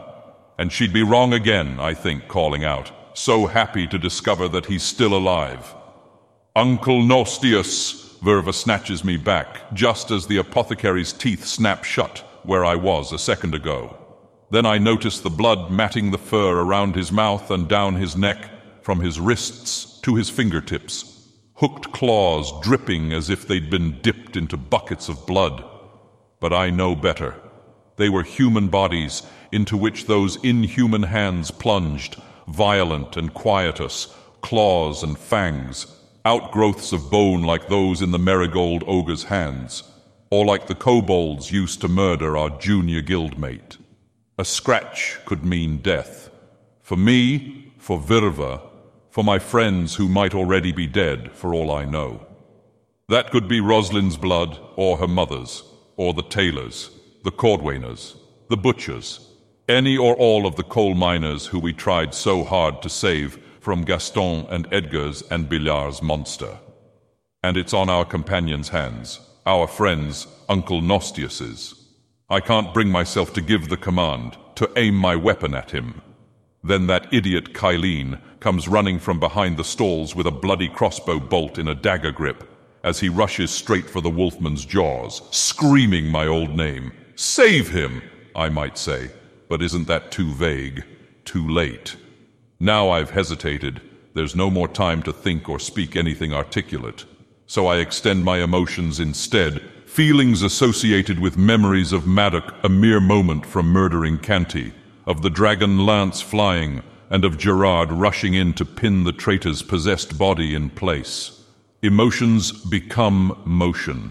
In an act of simultaneous replication, Deputy Strong's partisan plunges dead center inside Gnostius's transmogrified chest, and not a second before he would have torn off Kaylene's head, yet the idiot doesn't even realize he's been rescued. He lunges, his eyes probably shut, with a big, wild, overhead thrust into the wolfman's shoulder, all the while shouting for me to run, that he'll hold the monster off, despite the fact Strong's is already bracing the shaft. But one skeleton won't be enough. Bronze, I will the second skeleton to join his fellow, hoping he'll get there before the apothecary recovers, turns his head, and bites Kaylene's off. We've got less than a second. Bronze! I shout aloud, yet there's no answer, no skeleton, no partisan. My heart drops. Then, in the same second, it jumps into my mouth as Nostius howls in long, bestial anguish. From the shoulder down where Kylene's quarrel entered, the fur turns white and withers. The whole arm dwindles, becomes human again, then shrivels further until nothing is left but a bloodless husk. Like dead leaves, it crumbles and blows away with the wind in a puff of miasmatic dust. Our half-second passes. Nostius turns to run, dragging the doorman and Strongs along in his escape. So I raise my death wand and aim at the legs. I don't need to be afraid of killing him with salt. He's no hob after all. He's human. Kaylene's blood-soaked, quietus bolt proves it. Though I wonder, was it his own murderous possession that imbued the blood, or was it the ghouls who shot it? Wait, what am I doing? I don't have time to think about this. I cock the hammer, line my sights, close one eye, even though in training, Bradwer told me not to. About the trigger, however, I follow his advice and only rap it with my finger when I'm ready to fire a blast at the backs of the apothecary's knees. This is my last chance. He's almost too far for salt shot to reach. I'm sorry, Uncle Nostius. If it stays broken, we'll buy you a peg leg like we did Dr. Edgar, I promise myself, so that my finger will listen when I tell it to squeeze. But then, mid-self-convincing, I feel that familiar burn at the back of my sinuses, so faint that it's pleasant, like the scent of spicy tea. Chaka. Flashbacks of our last encounter on the buttress bridge flood my lung and force out the air in a sudden, sharp, soundless exhalation. I spin on my heels, and there he is, the looming terror crunching Bronze's skull between slavering jaws. The rest of the skeleton dangles aloft in the ghoul's claws, limbs flailing like a dying spider's. Partisan dropped, Muad clutched tight by the bone's seizuring hand, screaming. In another second, Chaka will put an end to that. He wants to eat the Fae next, so says his gaping maw, struggling to track the SS deputy's random movements. This is my opportunity. I don't even have to aim at this range, just point and pull the trigger and fill my old friend's mouth with salt. My fear thaws, the wand blasts, the Hobbs head jerks back, and he drops Deputy Brawns, but it's not enough to stop him. Chaka catches his footing after a couple stagger steps, then lowers his head and growls through shattered teeth. His eyes burn like stoked coals with a desire to consume, to destroy, a foreign will. Then I don't have a choice, I think, readying a bayonet thrust for the Hobbs' imminent rush. Then it flashes between us, Virva Zathame. Hilt over blade, the knife whirls like a ring of moonlight through the black night air. It shines unmistakably the bright of polished silver, and then it sputters as fast as it appears. With all the speed and focus of instinctive fear, Chaka knocks it from the air, and therefore fails to notice the cloud of powder surrounding him. Nor does he react to the sound of the striker, only to Virva's breath of flame. But by then, it's too late. The powder ignites in translucent blue tendrils that catch the ghoul's fur, trapping him inside a smoldering prison. "Ashlyn, now!" Virva shouts, in a tone imperious so I won't hesitate to stake our old hob in the heart. It must be hard for her to say, because I feel my own heart break as the command compels my hand to the butt end of my death wand. I lunge into the fray, look away and thrust, but I can't escape feeling the bayonet pass into Chaka's chest, scraping ribs, piercing his heart, his lung, and the muscles covering them. Then again, as I yank the blade out, I feel it. The wound spurting, not blood, but streaks of pale white flames while his spirit bleeds. His body shrinks and his eyes lose their ravenous glow. He yips once more the lovable Hob, but scorched and suffering, clutching at the hole I left in his chest and staring at me as if he's asking, why? I drop my death wand on the ground, cover my mouth, and whisper into my hands, I'm sorry. I say it again and again, each time a little louder, a little more obscured by the tears, until I'm bawling. I'm sorry! I didn't want to! I didn't want this to happen! Chaka! The ghoul collapses on his claws and knees, coughing, but too weak to yip. Yet he cranes his neck when I call him. His big, round, amber-brown eyes look straight into mine. He struggles to stand. I cry out to him, Stop it! You're hurting yourself! But he won't listen. He just keeps struggling until I can't bear to look. I turn to Virva and shove 2 fistfuls of her robe under my headdress. But still they won't stop. Not my tears, not Chaka.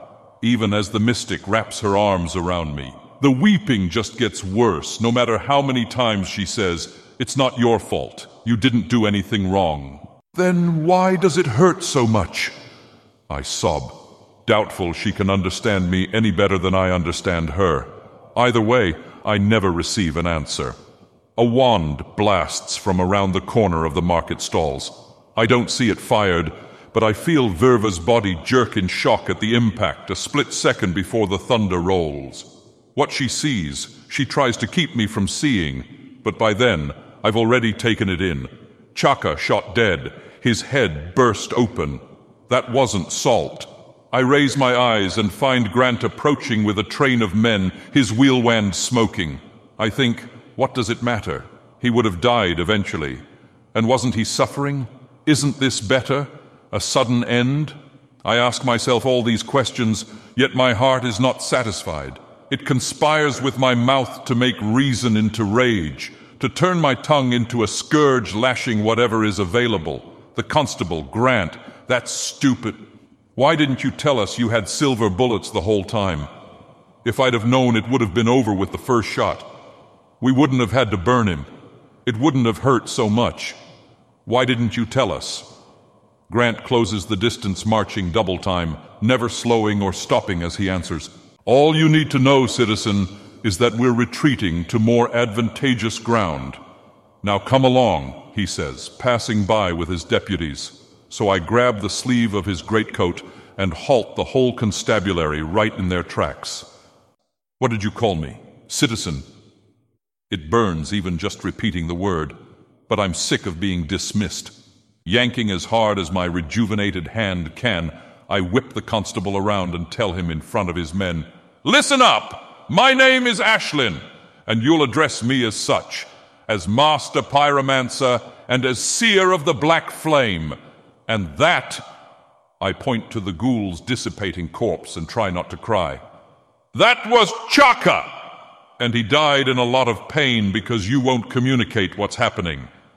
A pair of small, dexterous hands drift gently to my shoulders. "It's too late to fight about this now," Virva whispers. Then her voice turns firm. "We have to get you somewhere safe." "No!" I scream. No amount of suggestion will convince me to let go of the constable's sleeve. "Not until he answers. Why didn't you tell us?" Grant's eyes never move from the mystic's fingers as he commands his men to fall into firing lines facing north in 2 rows of 6. "Fire at will, as soon as you see so much as a shadow of a hob." Then to me he admits, "I made a unilateral decision and commandeered all the silver from the Anvil jewelers. I told them it didn't matter if they were heirlooms or that the pieces didn't belong to them, because it was martial law and... But it wasn't martial law, was it? You lied! It was necessary to ensure that the township remained secure, and there was only enough silver for a few dozen rounds. Based on how Canty was certain to react, it only made sense to keep this information to myself." He glances northward for the first time since speaking, and for just a second, I join him squinting into the dark. The miasma still hasn't advanced, and it seems as though they've ceased their volleys of quarrels. You'd think this would calm the constable down, but instead, it has the opposite effect. His lips twist into a snarl under the moonlight, but his brow remains shadowed. "Pick up your ferry," he says. "We'll need it if they manage to surround us." "So now he thinks they could circle around?" blurts out Mr. PSO, awake. "What were those knocks on my noggin for, then?" We ignore him. I collect Muad and tuck her into one of Virva's dozen pockets. Not because Grant ordered it, I let him know. She won't be helping anyone with anything until we can safely remove the bolt. More like remove her from the bolt, really. Poor thing. First her, then Chaka, and Nostius lost his arm. Canty's face got burned off. "It's not your fault. You didn't do anything wrong." Virva's words echo, as does my unanswered question. Then why does it hurt so much? I grab my death wand and walk over to the rows. Ahead of us is nothing but darkness, spent quarrels, and a wall of miasma. I point out to the constable. "You still haven't said why they stopped shooting." "I don't know, so I am assuming the worst." "And what is that?" I ask. He stares north for a moment, then utters, "Reinforcements. Everyone, hold your fire." Too slow. The men are already executing their initial orders, shrouding the quarrel-littered space with salt shot and smoke. Wands flash like lightning in a storm, each blast chased by thunder, and between the claps, what is that? It's like the ringing that sounds out from the golden anvil smitheries, a dozen hammers drumming on solid blocks of iron. Then the death wands go quiet. We wait, blind and deaf, for the smoke to dissipate, for the cessation of those echoes in our ears, till we hear Grant screaming, "Fall back!" as the lead row is stabbed by crude, rusty, wrought iron spearheads. The rear row scatters, and, for their cowardice, receive quarrels in their backs, as well as spears through their guts, for those unfortunate enough not to collapse when shot. There's only a few who don't, including myself, only I'm no coward. The bolt hits dead center my chest, the leaf-shaped spear blade a little below that. In either case, their soft iron points blunt against the harder steel inside my brigandine. The bolt shaft breaks, and the spearhead bends, with just enough force left to shove me back a few steps out of reach. They're strong for being so small. Ogier's army of ghouls emerges through the wand, smoke-hefting iron-faced shields and spears, twice the height of their little hob bodies. It explains why the salt shot didn't work. They march, round shields layered the same as the plates in my armor, like an iron thorn hedge growing over the whole market, end to end, more ranks deep than I can see. I turn to Virva. "We can go now." "Halt!" the constable orders as if to his own underlings, leveling his weapon, deepening his voice. "In the name of the old king's law, or by my power as marshal, I'll see you all executed as criminals of war." Of course, the army creeps onward. Grant opens fire, and all 5 silver balls flatten against iron. "In the name of the old king," he repeats himself, cocking and dropping his wand hammer over and over onto exhausted brass caps. Virva takes my hand, glances a moment at the constable before making her decision. "Let's go!" She chooses to abandon South's marshal to his futile power struggle. "Leave him," she says when I look back. "He deserves his fate." I can't debate that, not after Chaka and the Fey cursed and how badly he used to talk about us, about me and Kanti. It's strange to think that for a time we really became friends. Yet he helped us out so much, saved us. I stop, and Virva insists. "Let him go. It's no use, and even if it was, he's just as bad as the monsters in charge of Marigold and Glassborough." Maybe so, but I'm not. I give Grant one shot and tell him, "We're leaving, you idiot. We'll hold them off at the vault with the rest of the SS." But he just stands there, clicking his empty wand, murmuring, "In the name of the old king." Virva was right. At least I tried, I think, and give in to her leading me away. We start south and west, but never make it more than a few steps into the darkness, when an arc of light tears apart the sky. Lightning followed by a woman's shrill. Then a voice somehow simultaneously sonorous and serene speaks, but a single syllable, and the ranks of ghoulish soldiers snap to a stop. "Halt," he says, then once we've turned around, "Kneel, lest I be forced to squander such talent." "The old king," Grant mutters, awe-stricken. He drops his weapon, falls to his hands and knees, bows down and looks up. He does this repeatedly, like a starry-eyed child who can't believe what he's seeing. Old King Ogier, embodied in his own ancient flesh, shorter than I remember, and skinnier looking in ragged indigo silks, though his face remains the same pallor of ash wood, wrinkled and brittle as his wiry beard is long, as his hair is thin tucked under a new, crudely wrought iron ring wrapped around his forehead. "Township South bows before your authority." Grant says that, but it's really just him and the army on their knees. Virva and I stand, as does Shaquar, beside the old king as a captive, stripped bare save for a set of rusty shackles around her wrists and ankles, her hair thrown forward to hide her nakedness. A ghoul behind her takes notice and, wielding a troll leather whip, lashes the shield maiden's exposed back till she submits. The hollow husk of old Ogier grimaces. "Choose ye to suffer then, as doth this maiden. Nay, as does all of man choose while failing to understand the grand purpose of their limited position, just as man fails to understand the purpose of mine." He points to his eye on his right side and explains, "I am wisdom incarnate, the living memory of what was, and the sole visionary of what is to be.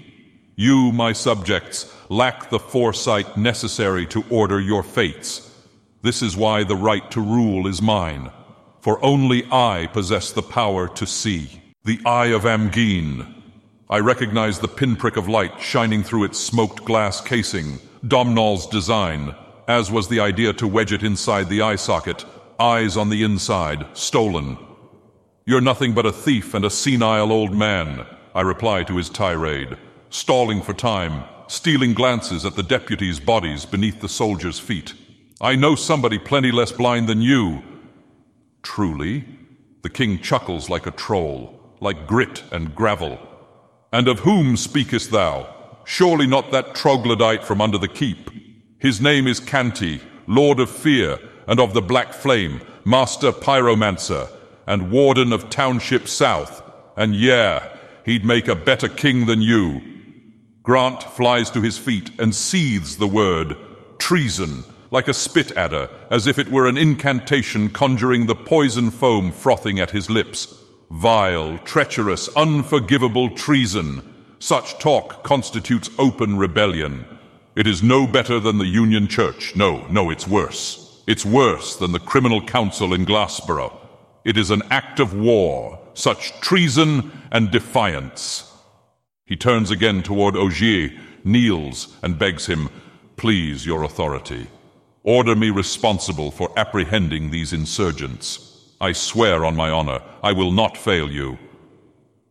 The old king advances, comes as close as his front line of ghouls, but no further, as if he's scared to venture beyond that which he's already conquered. A weakness I wish I knew how to exploit.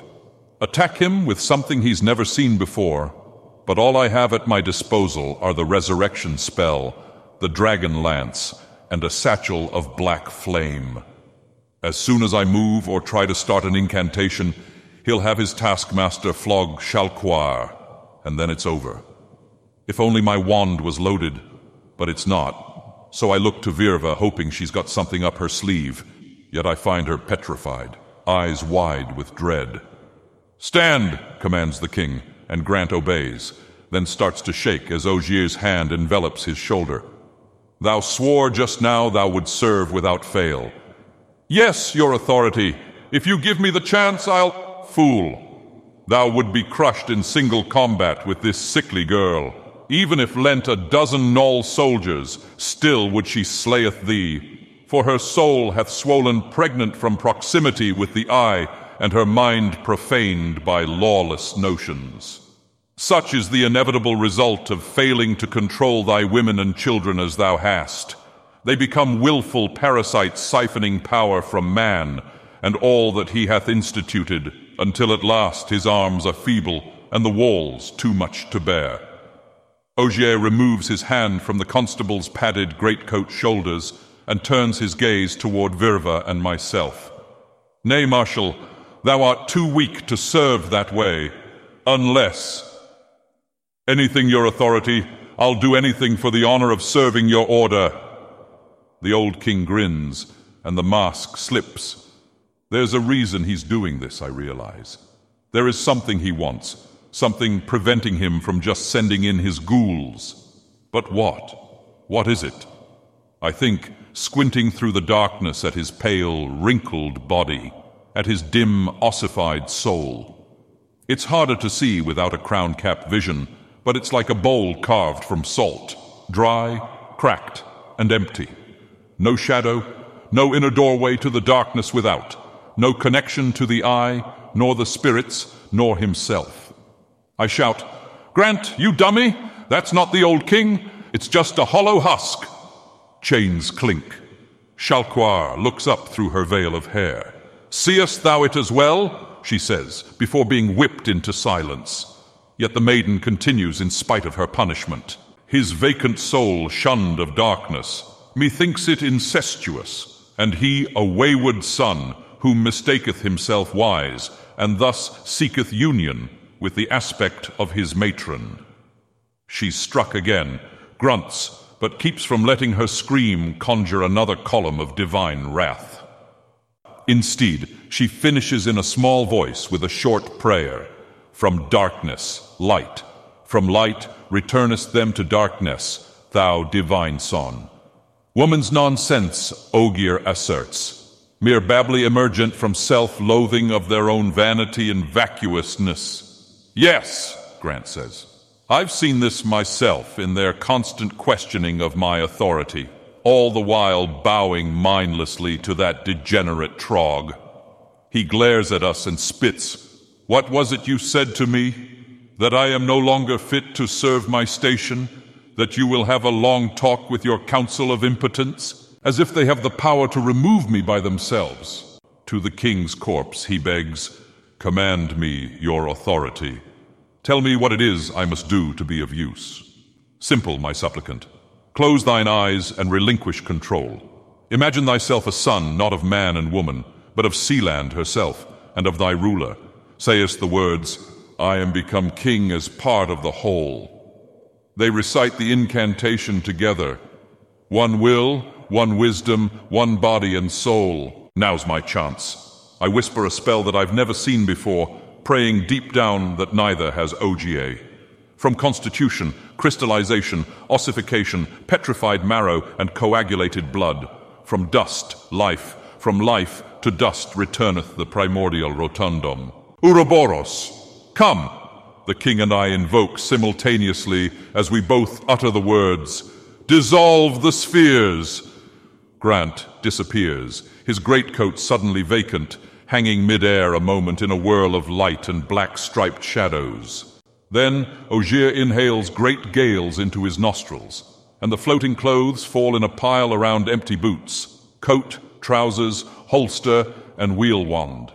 The sacrifice amplifies the eye's pinprick of light, bright as a revenant's, a hollow husk no more. The old king's corpse sheds itself of wrinkles, of pallor, of hoar. Its muscles thicken like twisted ropes under taut pink skin and downy blonde. Yes, he bellows, his army yipping. I am returned. I am the king. Sealand is mine once more. As shall becometh the continent, as shall becometh the world. Bow, supplicants, kneel now or be destroyed, he says with perfect confidence. Then his bright blue eye goes wide as he realizes that while he was busy gloating, I'd been reciting an incantation of my own. Amgin, I beseech the spirit. Dissolution. Ogier's face contorts from fear to confusion, then again to fear for the strange and unknown. My shield, and bring me the death engine, quickly, he orders, staggering backward, tripping over ranks of ghouls just in time to avoid the eruption of the dead deputies' bodies, converted to component parts to kindling for a reversal of being itself. Like a red miasma, it consumes the crude spears and shields and crossbows, the bolts littering the ground, the topsoil and the earth below that, the still bones of SS Bronze, Chaka's charred corpse. Then finally 5 ranks of living hobs begin dissolving as well. So they scatter, lacking the independent will to exist when faced with chaos incarnated in the rusty mist. It swirls and elevates, takes the shape of the spirit Ouroboros, and lights the night sky in shades of fire. And as above, so below does the exposed bedrock glow orange and yellow like hot coals.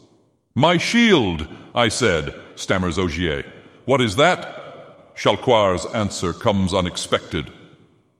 The divine sun, she says, pointing as much as her shackles will allow toward an apparition descending from the fiery clouds. He hath answered my prayer. She looks to Ogier, her hair falling away from her face. He hath come to grant thee thy coveted maternal reunion, to returneth thee to that very abyss to which thou banished Malzil, my champion. Now he awaiteth thee, for thou art vanquished. Smite her? The old king screams to his taskmaster. Smite her now, before the girl destroyeth us all! And so the ghoul unfurls his whip over and over. Blood spatters from the shield maiden's naked back as she groans, lips closed. I wish I could help her. I try begging the descending apparition, but it doesn't seem to hear, or else it doesn't care. It's difficult to tell by only a silhouette of pearl-white fire. That is, until it touches the molten ground and reaches a hand down as if it's about to pull something out. Then it does. An inferno of translucent flames rises from the earth like a hand grasping onto the Ouroboros above. It pulls itself into the sky and vanishes in one great flash of light, as does the apparition. Left behind gapes a hole 6 men wide, separating me and Verva from the king. Now's our chance to run, but there's no way I'm missing this. They climb out from a tunnel below south, Gerard the giant slayer and the lord of the black flame, Canti. How are you holding up, kid? He asks, without looking, not that he could. The only eye left to him is Verva's amulet dangling around his neck. It and the head of the pickaxe hefted on his shoulder, glimmer in the moonlight, especially against the rest of his clothes soaked black with gore. Canty plants the pick in the dirt in front of him, draws his sword, pulls a satchel from his pocket.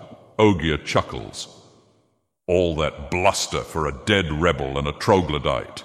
A fool's hope, though this doth explain how my plan runneth afoul, and I admit I am impressed. To slay 100 gnolls by thyself inside such narrow tunnels must needs uncommon power. 100 gnolls? Narrow tunnels? That explains the army's trepidatious assault.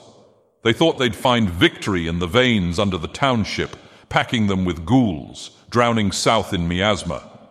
But what they found instead was glass shrapnel, crown cap gas, an angry revenant, and a mithril edge in the hands of a hero. But how did he find us? Canty responds, I had help from the spirits, from Gerard here, and from your old soul. You crushed his hopes when you stole the eye and left him behind. A man stealeth not what belongeth to him, but reclaimeth it. And be it true that my former spirit lamenteth, then I was right to abandon him, he who hath become so blind and weak. Ye together, however, would make great champions in mine army. Kneel, and if thy constable spake truly of thee, seest thine women kneel, and I shall take them as well. I don't know what Grant told you, but there's no way in hell either of these ladies are going to bow down, no matter what I do. Isn't that right? Virva, Ashlyn. By the way, where is our insufferable lawman? Don't tell me he was killed by ghouls. Ogier ate him, I shout out, leaving out the part about Grant turning coat. And he's holding Shalquar prisoner, and he turned Nostius into a wolf. That's not entirely true, but I don't have time to explain, so I continue. And Chaka too. It's Ogier's fault we had to shoot him, and now he's going to use the Kingmaker against you. This guy doesn't do anything original. Canty chuckles under his bloody broken headdress, says to the embodied king, What was it you told me?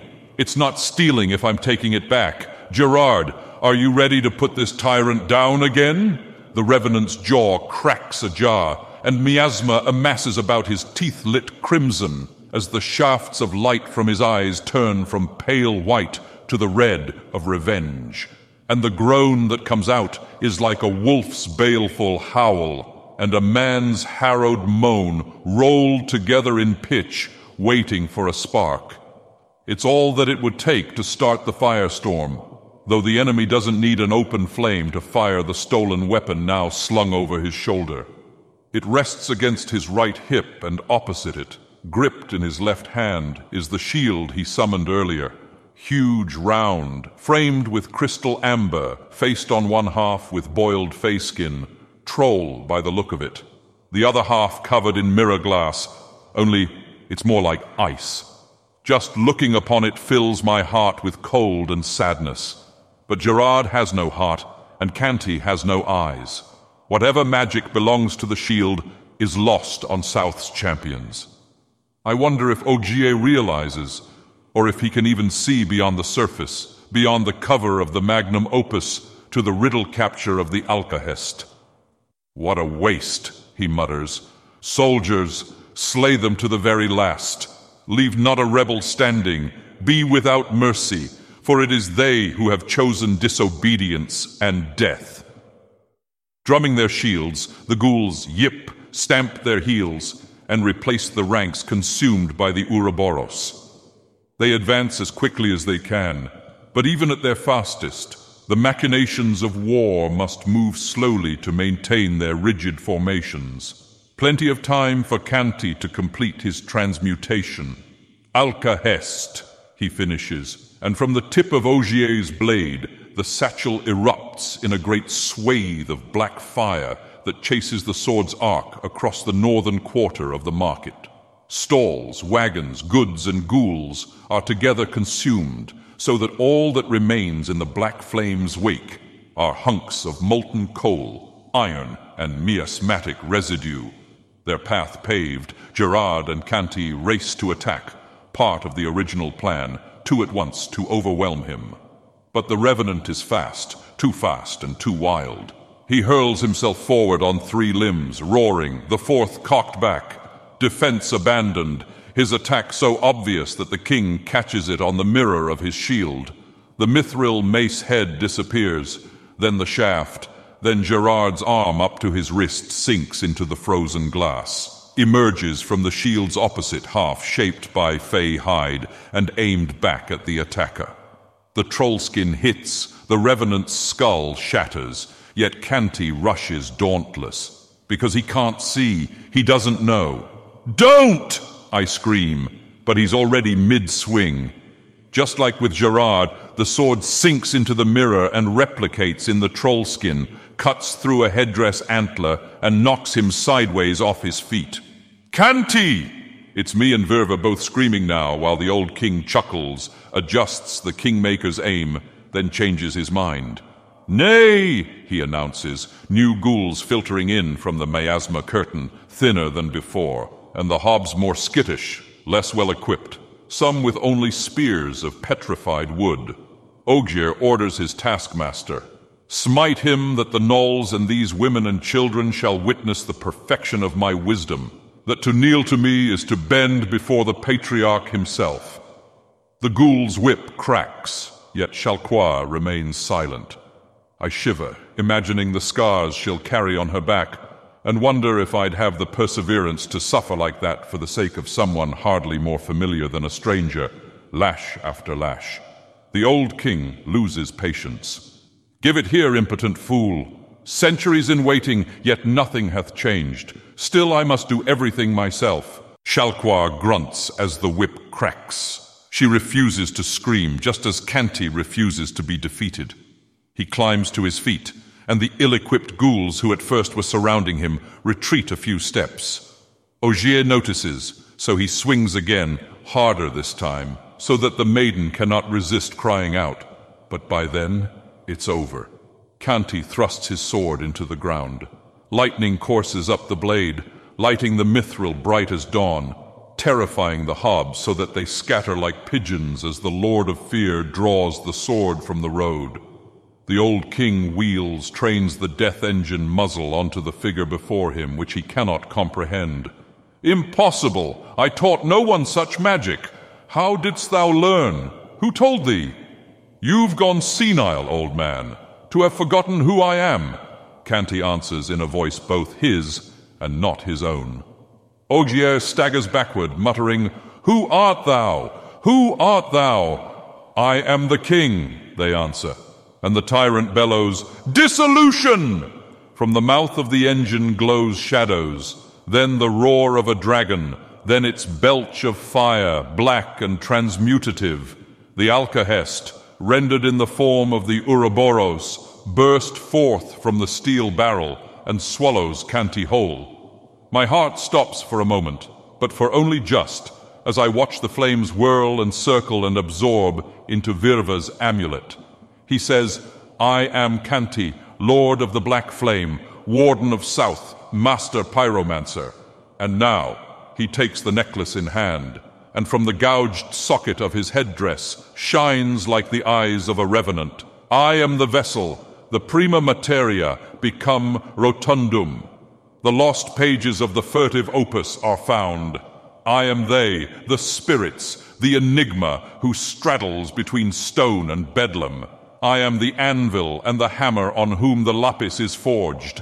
Thou, Amgine, reveal what hideth in the depths of shadowed arcanum. Bring into light, thou Enantiodromia, what lieth beneath the bedlam of the squalor of the soul. His hand opens from around the amulet to reveal a second eye of Amgine. Then that same hand rises overhead and takes hold of some massive invisible javelin. Electricity surges from the sword across his body and takes form as a crackling, snarling bolt of lightning and fire. Ogier cowers behind his shield, alone, abandoned.